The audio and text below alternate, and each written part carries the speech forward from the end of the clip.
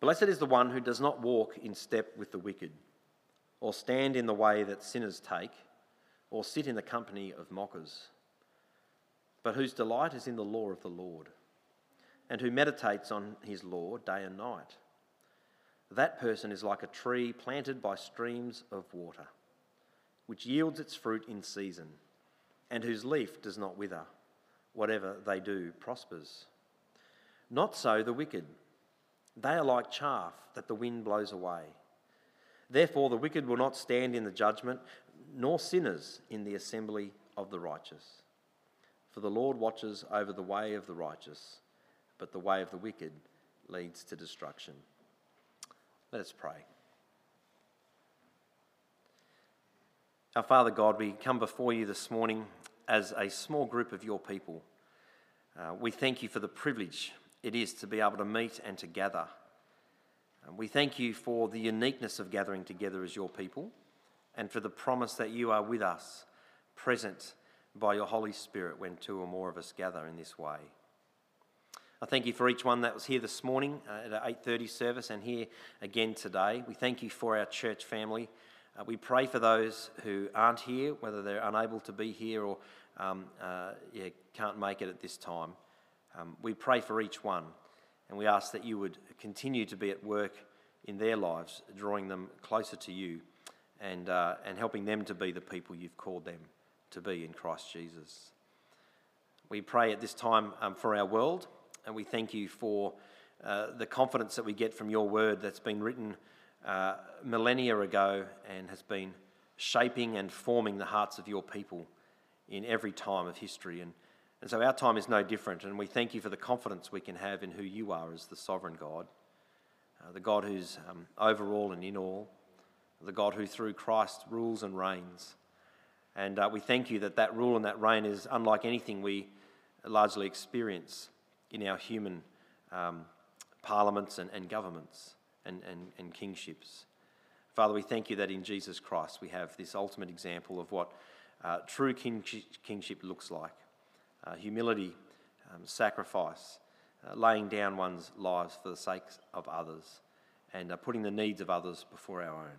And so we pray for parliaments, both in other nations at this time as they face significant voting coming up, also in our own country in small ways in states.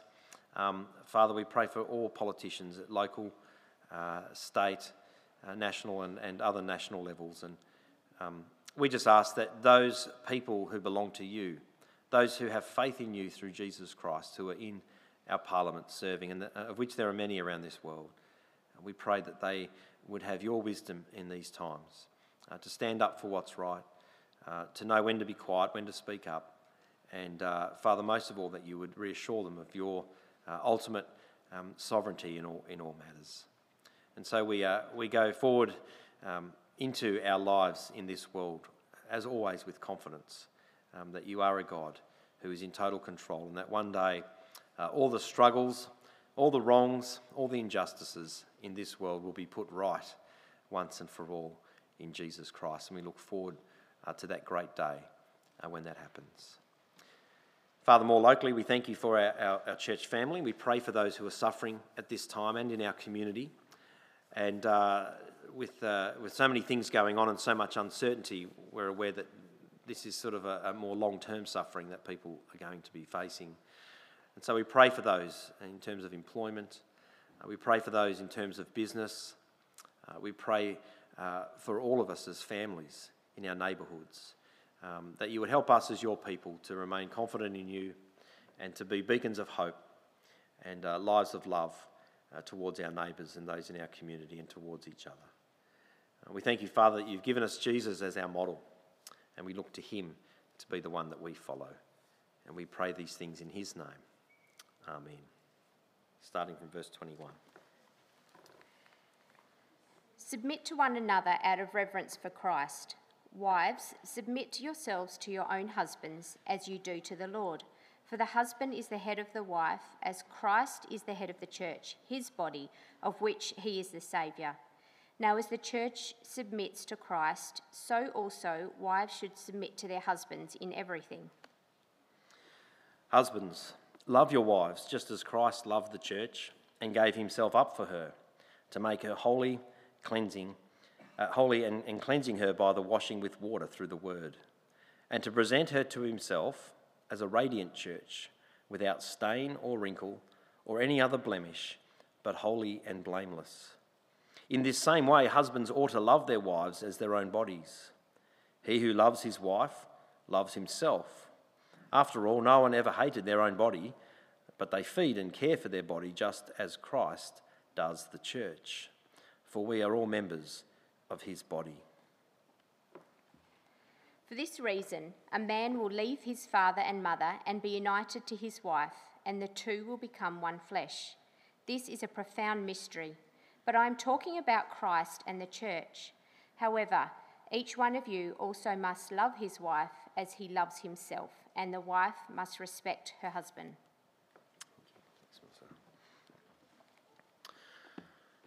Well, if you were here last Sunday, I believe I missed out on hearing from, I know I missed out on hearing from Pete Davies, and I've had some great encouraging feedback. Pete Davies was visiting last Sunday, and he came and did, he's thrown me right under the bus. I understand that he preached 2 different sermons, a fresh sermon at each service. And I heard that, I thought, gee, Pete, thank you, just raised the bar. And a few people were quite impressed. They said he even had PowerPoint slides for the second one. It wasn't like he was winging it. And I said, yeah, of course he's got, anyway. Just know we're going to continue being on the same page as God's people and continue hearing the same message in both services. But look, Pete's a great guy, and I trust you were really blessed by his ministry. I've had some good feedback, and I'm particularly thankful for Pete doing that. I've wanted to have him come and speak to us at some time, and he did it at a time where his wife has been quite unwell and is recovering from that stroke. So keep him and her, June is her name, in your prayers as well. Well, this morning we're looking at marriage, and usually when we talk about marriage, I usually give people a heads up. We put something on the Facebook church page. Marriage is the topic for the next 2 Sundays. I've preached extensively on marriage in the past, particularly as marriage has been a bit of a hot topic in our community some years ago. We went from being a society that didn't want anything to do with marriage at all, it's just a religious thing, to suddenly wanting everyone and anyone to be able to get married in sort of 10 years.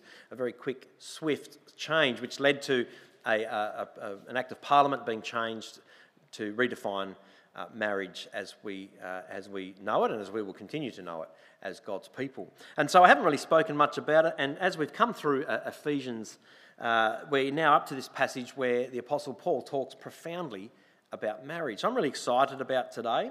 Also, next Sunday, we're going to have this same passage. We're just going to look at it a bit differently next Sunday. And the reason why I don't put it up on the Facebook page, I thought, I bet there'll be a number of blokes in particular who go, I don't think we need to come to church this Sunday, and there'll be a number of wives trying to drag the whole family there and so on. So anyway, I'm glad that you're here. There's no accident that you are here. God brings us all here for a good reason, and we need to hear his word. But when we do speak about marriage, you just need to know it's actually a really challenging thing to speak about. Because my marriage, Melissa and I's marriage, is no different to anyone else's marriage. And usually in the past, I've got this T-shirt that says, "My wife is awesome." And normally in the past, I've kind of started off a message on marriage, and I wear that shirt, and it's kind of like a public penance, right? It's kind of like a way of saying, I've just got to start off on the front foot. My wife is awesome. And there's nothing said on the back about me, that's for sure. So I just want to acknowledge that. There are a couple of important things to say as we start looking at this topic. And we need to know that the Apostle Paul writing this is not writing at some perfect marriage enrichment seminar weekend. Okay, he's not writing to a bunch of couples in marriage who've got this perfect marriage. They've got a perfect spouse, they've got no stresses in their married life, everything's going swimmingly. Paul is writing God's word, as all of the writers of God's word, in real time to real people in the real world. And this also means he's not writing with the idea that there's this list of things that you just need to do or a set program to follow that'll guarantee you such a thing as a perfect marriage. That's not what Paul is writing in this passage. And the reason why it's important for us to know that is because often we can think that's what the Bible does, particularly when we read the teachings in the New Testament. And this second half of Ephesians especially, it gets very practical and it's very tip-orientated. But I want for us this morning to be looking at this passage in the context of the whole letter and the purpose for which Paul wrote it to us. We're not going to be saying everything there is to be said about marriage, certainly not this morning. Hopefully over the 2 weeks we'll come away with a good sense of it. Just be aware of that. The third thing I want to say too is this, that marriage is difficult.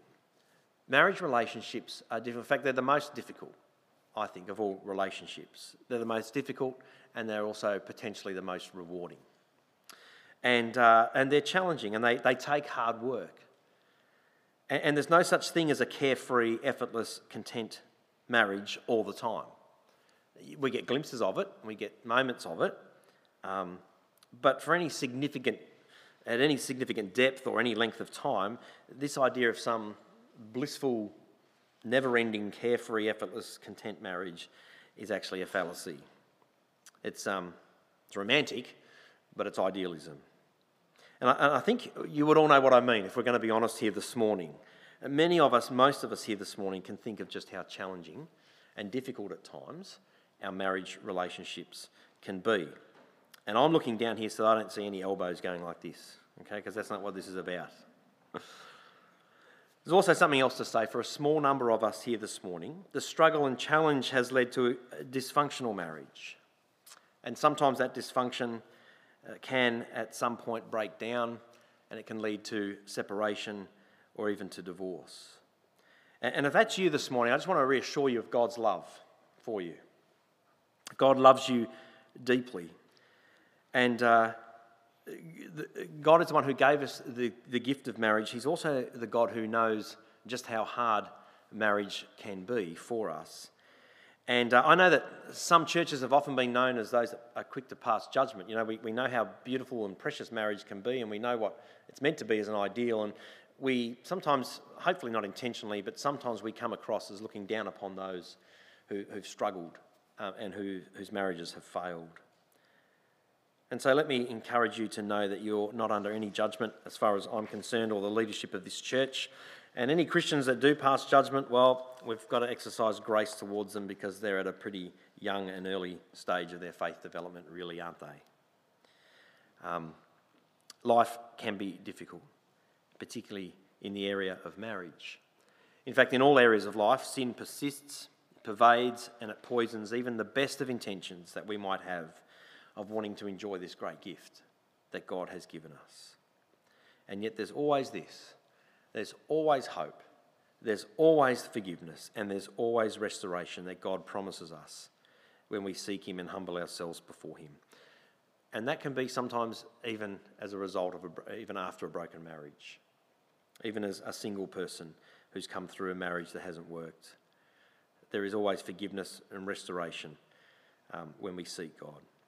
He meets us in our struggles, and I know many of you here in our church have experienced that. And God knows what that struggle is like. You know, the Old Testament, there's a verse that often has been in the past wielded around to sort of ward us off the horrors of ending up being divorced. And it's that passage in the Old Testament that says God hates divorce. And it's often singled out as this, you know, God hates divorce, so don't get divorced because God hates it and you're living a life displeasing to God. And, you know, we've been using that verse so wrong. It's always in the context of prophecy. It's a message to Israel, to God's people. And you know what? The reason why God hates divorce is because who actually likes divorce? There's no one that likes divorce. No one going through divorce likes it. God has created us in His image, and He knows exactly what's hurtful and harmful to us. And He hates it when He sees those created in His image suffering. And so that's why God hates divorce, because He knows that we hate it, and He knows that it's hurtful and harmful and causes a lot of pain to us. So I trust that's an encouragement. With all that said, we're here this morning. I really want us to be encouraged. I hope that we can be strengthened to know God and to know that He has revealed to us some specific things about Christian marriage through His Word. And this message today and next Sunday is for all of us. It doesn't matter if you are married, if you have been married, if you've only ever been single. or perhaps you are divorced or you're separated. Whatever situation that you are in, this is a message from God, from his word, and I trust, and I've been praying in preparation for this, that this will be in some ways an encouragement and a form of strength to all of us. Well, here we are back in Ephesians. And the first half, just a reminder, Paul has painted this glorious picture of the power of the gospel, of the wonder of who we are in Christ, our identity in Christ, the position and place of the church. And it's been a wonderful theoretical description of this greatest news on earth. And in the second half of Ephesians, Paul starts helping us to join the dots. He's helping us to join the dots between that glorious, magnificent image and picture of who we are and our identity in Christ, and joining the dots with the real nitty-gritty of everyday life. And so this is the beginning of what's called the household code, where he goes through and he starts talking to us in our everyday lives as members of families. And he starts with marriage and goes on to children, and he goes on to us as employers and employees, and then he goes into spiritual warfare and gets into some real practical nitty-gritty. But there's always a danger when we come across passages like this, because if we rip them apart or we preach on them separate to the first half, they can end up becoming just a list of rules, a list of ideas and good advice to pass around. Practical tips for Christian living, you may have heard them described as sometimes. And the sad thing is, if that's all they are, practical tips for Christian living, if they're separated from the gospel, if they have nothing to do with Jesus, then we've really failed to understand the purpose of God's word. And so in this topic this morning, we're going to be looking at marriage, and we're going to look at particularly what the gospel, what Jesus has to do with marriage. And first of all, we're going to look at what Paul says about Jesus. Then we're going to look at how Paul applies that to marriage, the image of marriage that we know of, the symbol of marriage. And then we'll have a look at a couple of ways that we can completely miss the point in this passage, and one way that if we listen and can take hold of, we'll get this message right. So first up, before anything else, we need to know that marriage is actually all about Jesus. Marriage is all about Jesus. Before anything else, I know Paul is directly, obviously, speaking to wives and to husbands, but he goes on, as you can see in that passage we've had read, that it's actually all about Jesus. That's the first focus he turns us towards. I wonder why he would do that. Why would Paul do that? Well, he does that because he knows that nothing can possibly hope to change us or transform our marriages like each of us seeing Jesus and understanding what he's done for us. I could stand here and I could talk about all the needs of men and women, pretend I know about the second half, or having good communication skills and how important those things are. I can give you all those numbers of tips and good ideas, some of which I've even tried and used. They are good and they can be helpful, but Paul knows what's really important. Paul knows what's really going to be needed for us to change. He knows what's powerful enough to transform our marriages, our hearts, when they grasp the beauty and the value of Jesus and what he's done for us. That's what we really need. That's what we really need, and that's what God blesses us with in this passage. So Paul gives us this vision, verse 23, and this is what he says in verse 23. Christ is the head of the church, the body of which he is the Saviour. Remarkable, isn't it? He's talking about marriage, and he comes up with this declaration. It's almost like he's got off track. Christ is the head of the church, his body, of which he is the Saviour. Here is what Paul says. He says that the church is actually his body, the body of Christ. And you and I have heard that term before, that we're the hands and feet of Jesus, and so on. And yet he's saying that the church here is this kind of physical presence of Jesus Christ himself. And it's a remarkable thing. We can be too quick to dismiss it. God has chosen ordinary people like you and me, broken people, ordinary people like us. And he's chosen to have us represent him and point people to him and to actually be his body and presence in this life. He himself is the Saviour. We're not saviours. He himself is the Saviour of the church. He's the one that saved us. He's the one that has saved us through that salvation. He's the one that's called us to be his body in this world and to be those that work at his kingdom. So what is it that Jesus Christ has done for the church? Well, we see it in verses 25 to 27. It says, Christ loved the church and he gave himself up for her to make her holy, cleansing her by the washing with water through the word, and to present her to himself as a radiant church, without stain or wrinkle or any other blemish, but holy and blameless. What a remarkable description of us. Paul here is describing the extent of Jesus' love for us as the church, and it's absolutely amazing. If there's ever any doubt, Jesus loves the church. He loves his people. And Paul says, how much so? How do we know that? Well, to the extent that he gave his life for us, to the extent that he gives his life up for her. And the context here he's talking about is that of marriage, of course. But Jesus, who is God, think about it, he's the one who's eternally praised. He's the one that loves the church so much that he came to offer up his life, to die for us, to give us his righteousness and to take upon himself our sin and wretchedness. He loved the church so much that he died for us. Hebrews 12:2 puts it this way.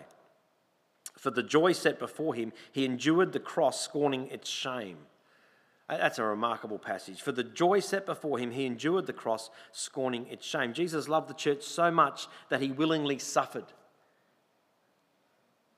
through not only physical agony, but the agony of bearing our sins and the agony of bearing the wrath of God, the righteous and justified wrath of God towards us.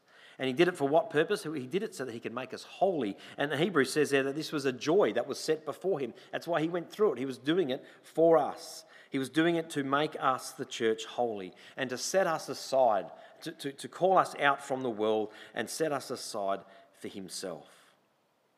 So we have this beautiful picture of Jesus loving the church so much that he dies for it.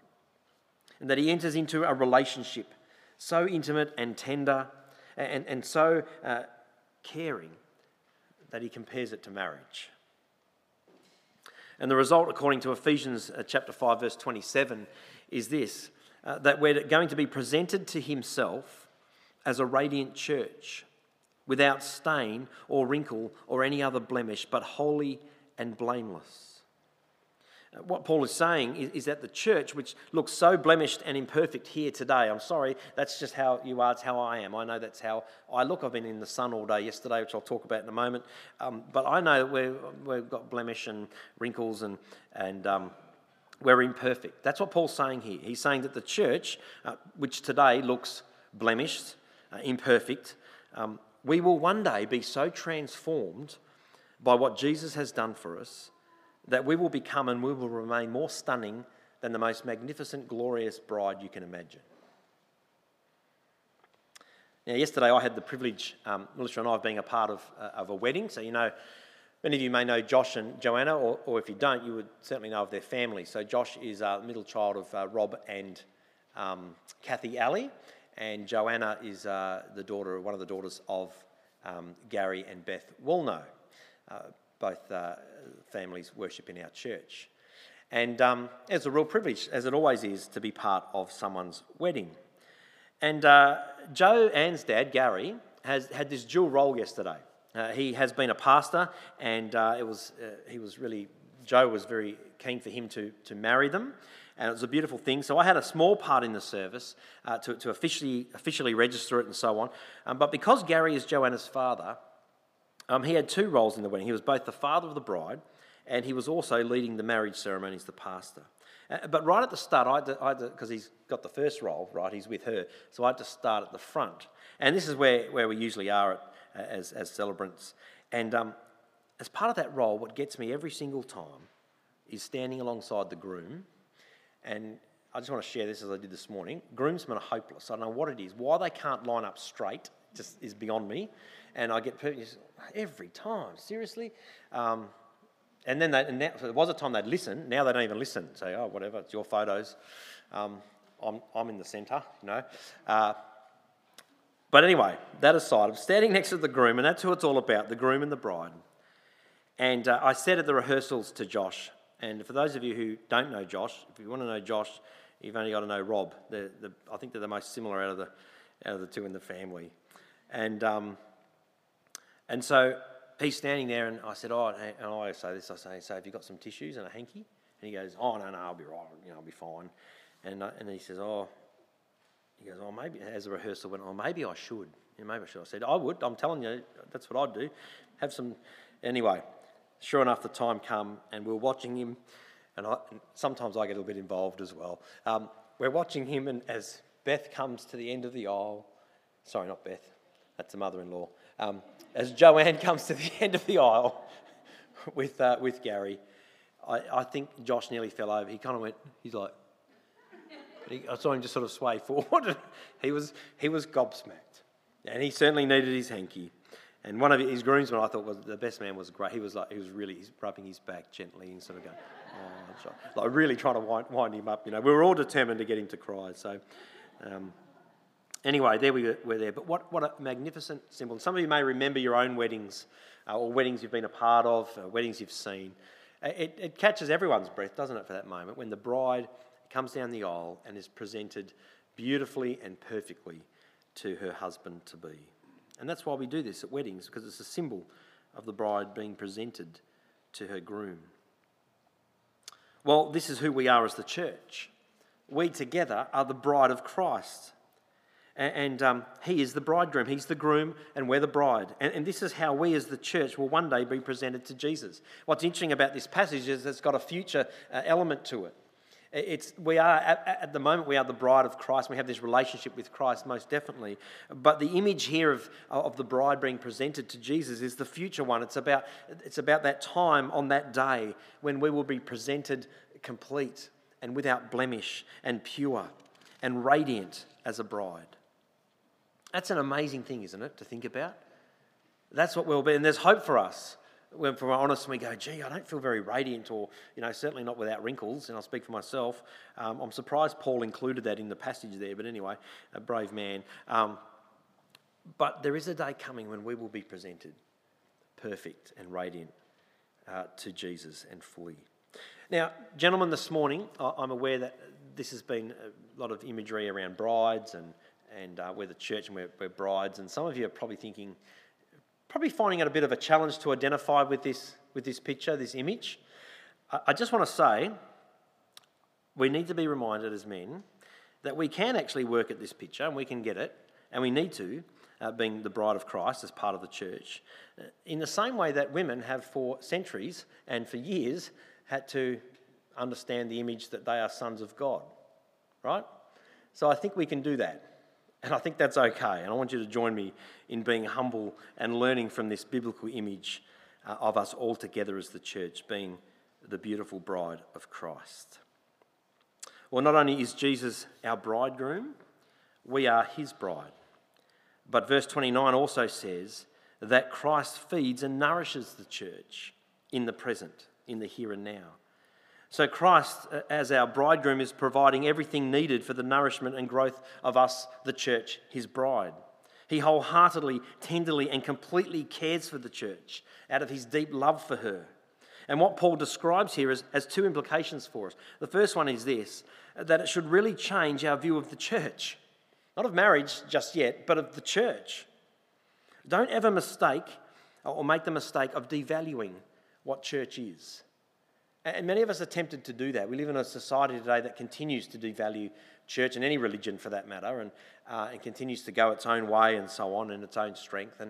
And we can get this kind of mindset that, we either start believing it, start walking around going, this isn't real and it doesn't feel very strong or confident, or we can get really angry about it, and demand that, hey, we're the church, we're meant to be this, we should be back at the centre of all things. But whatever it is we do, don't devalue what it means to be the church. We're not very much in and of ourselves. In fact, most churches aren't. And churches that look polished and everything like that, and I know a lot of us have seen these online, particularly over the last months, that's like makeup. Like it is. It's like makeup and, getting your hair done, everything. Yeah, it looks great, but the reality is, in and of ourselves, we're not much. We sure don't look like much. But in Christ, we are absolutely everything. We are absolutely everything. We are much, not because of who we are, but because of Christ's love for us. and he's at work within us, and he's transforming us so that one day we will be absolutely stunning. We need a much higher view of who we are as the church, not because of who we are ourselves, but because of who we are becoming in Christ Jesus. But the second thing that this means is that we need to be absolutely amazed, don't we? And stunned afresh by Jesus and what he's done for us. This is a picture of how much Jesus Christ loves us. And it ought to leave us amazed. It also ought to leave us kind of speechless. And if you need time to go away and reflect on it, please do so over this week and the following week as well. When we get this, when we really get and understand this, this will change everything about us, and it'll especially change our marriages, which we'll look at in more detail next Sunday. So that's what this passage tells us about Jesus. Paul goes in an unusual direction from here because he takes what's true about Jesus, which we all know and can agree to, and then he applies it to our earthly marriages. So the big picture is this: our marriages, if we're followers of Jesus, are to become reproductions in miniature of Christ and his church. Hasn't that just raised the bar? Not because we've got to strive harder to be better husbands or better wives, but because of that wonderful representation that our relationship is. It's actually a representation, a miniature reproduction in a small way of Christ and his church. So marriage reflects Jesus and his church. We're called to make our marriages like that, parallels, examples, types of the kinds of relationship and radical love that Christ and the church have for each other. And when we apply the gospel to our marriage, we become models and we become examples of that ultimate relationship. Remember again that Paul isn't writing here to ideal marriages. He's not writing to people married perfectly. This is way more than just idealism here and romanticism. Paul is saying that the way to transform our marriages is for us to see Christ clearly, so that he becomes not just our motivation, but he also becomes the very model for how we live in our marriages. And can I say, dipping into a little bit of next Sunday, of most significance, you know who this is of most significance to? This gives incredible worth and value to women. You see, when Paul wrote this, in the times that he wrote it, women were viewed very poorly. They still are in many parts of the world today, but I will go as far as saying nowhere have they been more devalued than they were around the first century when this letter was written. Did you know Jewish men at the time, these are God's people, okay? Jewish men who went to the temple, worshipped Yahweh, claimed to keep his law perfectly, were, godly men. This is what they would do in their daily prayers. This is what it meant to be a Jewish man. You ready? This is from history. Their daily prayers were this: thank you, God, that I'm not a Gentile, that I'm not a slave or a woman. That's fair income. You can check that out in any historical book. The Jewish law didn't see women, and by that I mean the law that Israel had invented and crept around and added to God's law. The Jewish law didn't see women as persons, but as things. They were objects. They were for reproduction, to grow a great family, to have good things and to take care of the men, basically.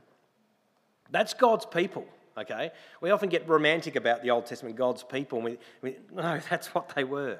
That's how they interpreted God's law. Women had no legal rights whatsoever. And you know what? It was even worse in the Greek world, in the pagan world at the time. So that bad example of God's people were the best amongst the worst. Men were not even expected to be friends. In fact, you didn't relate to a woman, to your wife, as a friend in any way, or your wives as a friend in any way whatsoever.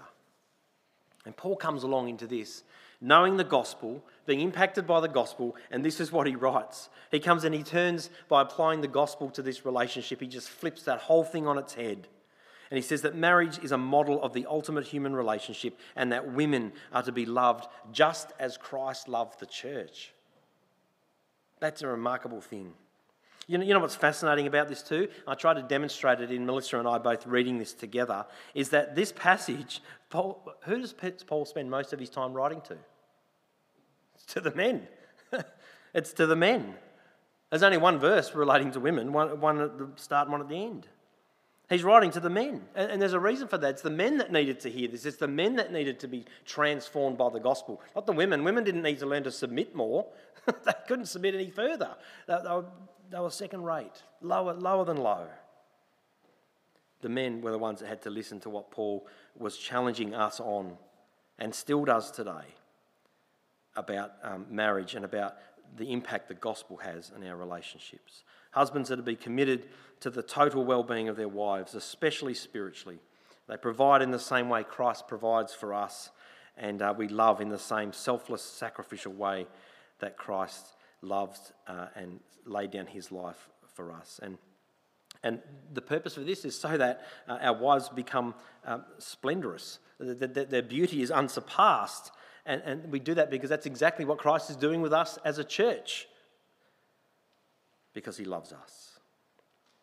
Notice that Paul says to the wives, submit yourselves to your own husbands as you do to the Lord. That's verse 22 at the start. And I know many people might have questions about this, and we'll look at it further, a bit deeper next Sunday, and in a moment too. But, in light of him telling wives or encouraging wives what to do here in submitting to their husbands, what is it you think Paul is going to say to the husbands? If it was really this kind of subordination thing, don't you think he'd say, and you husbands, exercise authority over your wives. You have dominion and rule and reign over your wives. But he doesn't. In fact, there's none of that language in there at all, even though many of us have tried to read into it. It's not even close. Look at what he says. Husbands, love your wives, verse 25. And then he gives the model. He goes straight to Jesus. Husbands, love your wives. Husbands are to love their wives just as much as Jesus loves the church. In fact, they're to love their wives just as much as they love themselves, which, if we're honest, is pretty fair standard, yeah? They are to give themselves to her, and Jesus is the standard. I hope you can see, gentlemen, this morning just how radical this is, how it speaks to the value of our wives. Many people in this day and age on that verse 22, they choke on it, the verse that speaks of women submitting to their husbands. But notice carefully what it means. The word here does not speak of value in any way, okay? We know that the scriptures clearly teach from start to finish that women, and particularly at the beginning, that women and men have been created equal in the image of God. That we both equally bear the image of God. We're image bearers of God. And therefore they are equally valuable. We are both equally valuable before God. And note too that it doesn't say that women should submit to all men in general.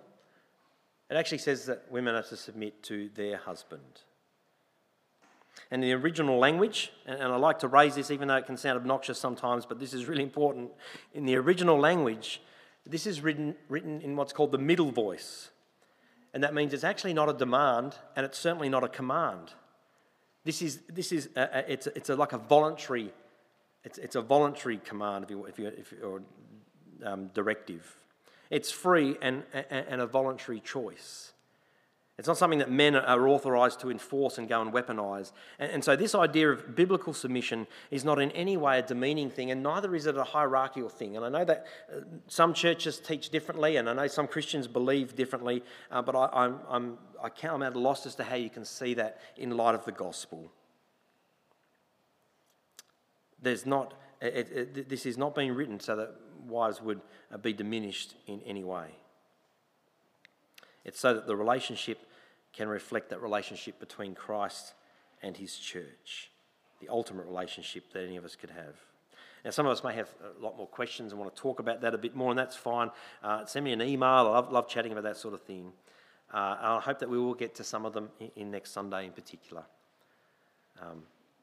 But I hope you can see what Paul is getting at here. He wants our marriages to be changed.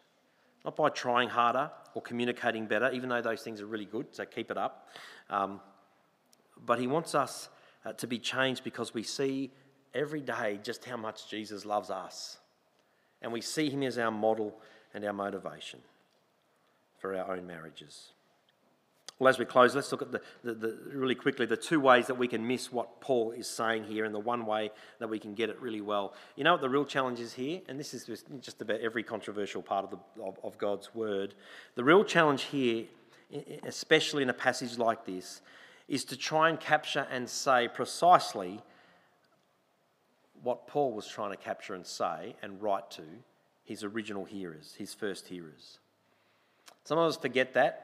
We forget that God, in his wisdom, gave us his word grounded fair and square in history, and we've got to understand the context into which it was written. We need to understand the context to whom it was written, and we need to understand and humbly do so without imposing our own values or our own views today and reading into them. It's a common mistake. It's the struggle we've got to always work with in God's word. Some of us will err on the side of being too soft with this passage. Some of us will go, you know what, that's typical of the church to make women have to submit to their husbands. And so we've got to rid ourselves of that. It's too soft. And parts like that are really hard to hear in our culture, you know. Equality in our culture today is what? What's equality at its heart all about? It's about the exertion of rights. It's saying that I have the right to be equal, and it's in quality as well as in quantity. It's like this kind of 50-50 thing. And so it's all about rights. Equality has nothing to do with submission, okay, in our culture. So this is offensive, I get that. So the verses about wives submitting to husbands is offensive to our modern sensibilities and our idea of what we think equality is. And we'll look at this more next Sunday. So when I said to you, you know, it's equal like this, I'm not talking about equality as we hear about today. It's different. Sometimes we go soft on Paul's words about wives submitting to husbands, and we miss out on what the passage says. But you know, we also miss out on what the passage says when we try to say more by saying things that aren't really there. Like using these verses to rule over and to lord it over our wives as husbands. Men, and that's who I'm speaking to, just as Paul is speaking to us. This is something that we have been far too long guilty of, and the church has failed miserably in that. Too soft, too hard. There are some of us who want to take scissors and cut out parts of the Bible, and there are others of us who want to add parts and want to clarify and put words in and meanings and try and figure out what it is, usually to our own personal favour, what Paul was trying to say. Well, either of those views totally misses the point of God's word. And so the real question for us this morning is this, and I love how Tim Keller puts it. I can't remember how he puts it, so I'll waffle on and try, but it's like this. Think of it this way when it comes to how we hear from God, okay? If God is God, wouldn't you expect at some point to be contradicted by him or to be shown that you're wrong? To have an opinion, a perspective that, I might be wrong. If you're always right about God in every single thing that you say and believe, then can I politely suggest to you that maybe your views and your perspective and your opinion has become God? You know what I'm saying? If God is God, we're not God. Therefore,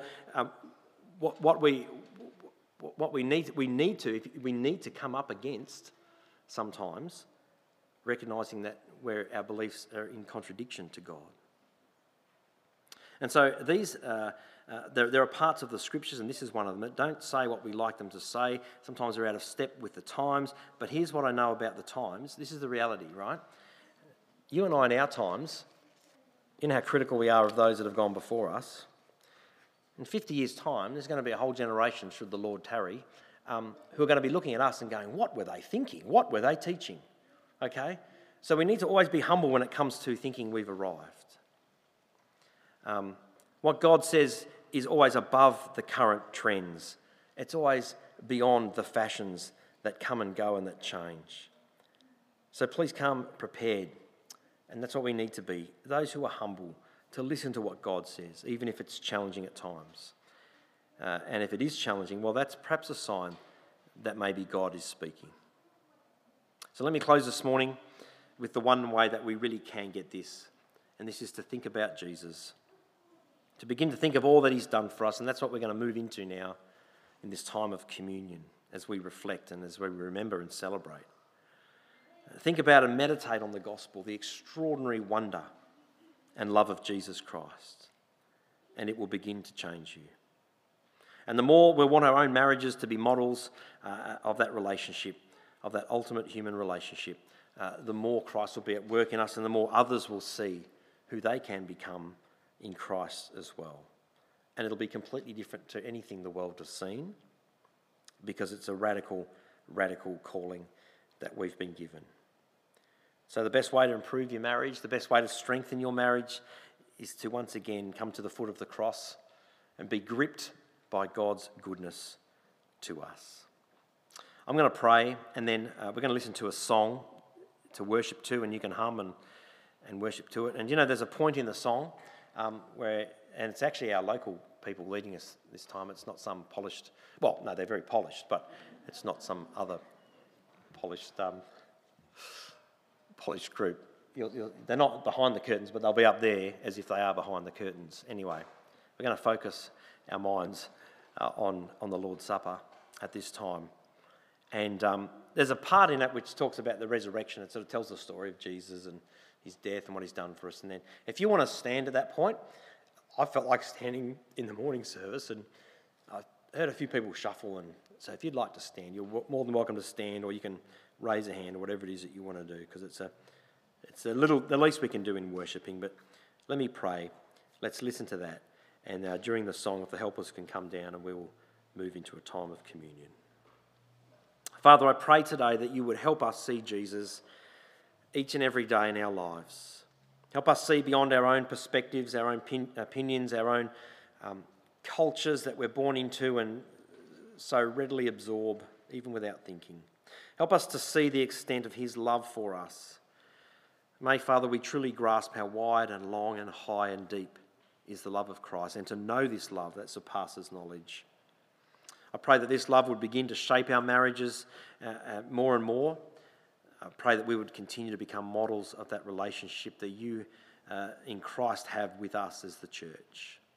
And may Christ's love begin to transform our marriages even in this time as we gather and reflect upon the example of self-sacrifice that Jesus gave to us. And we pray this in his name. Amen.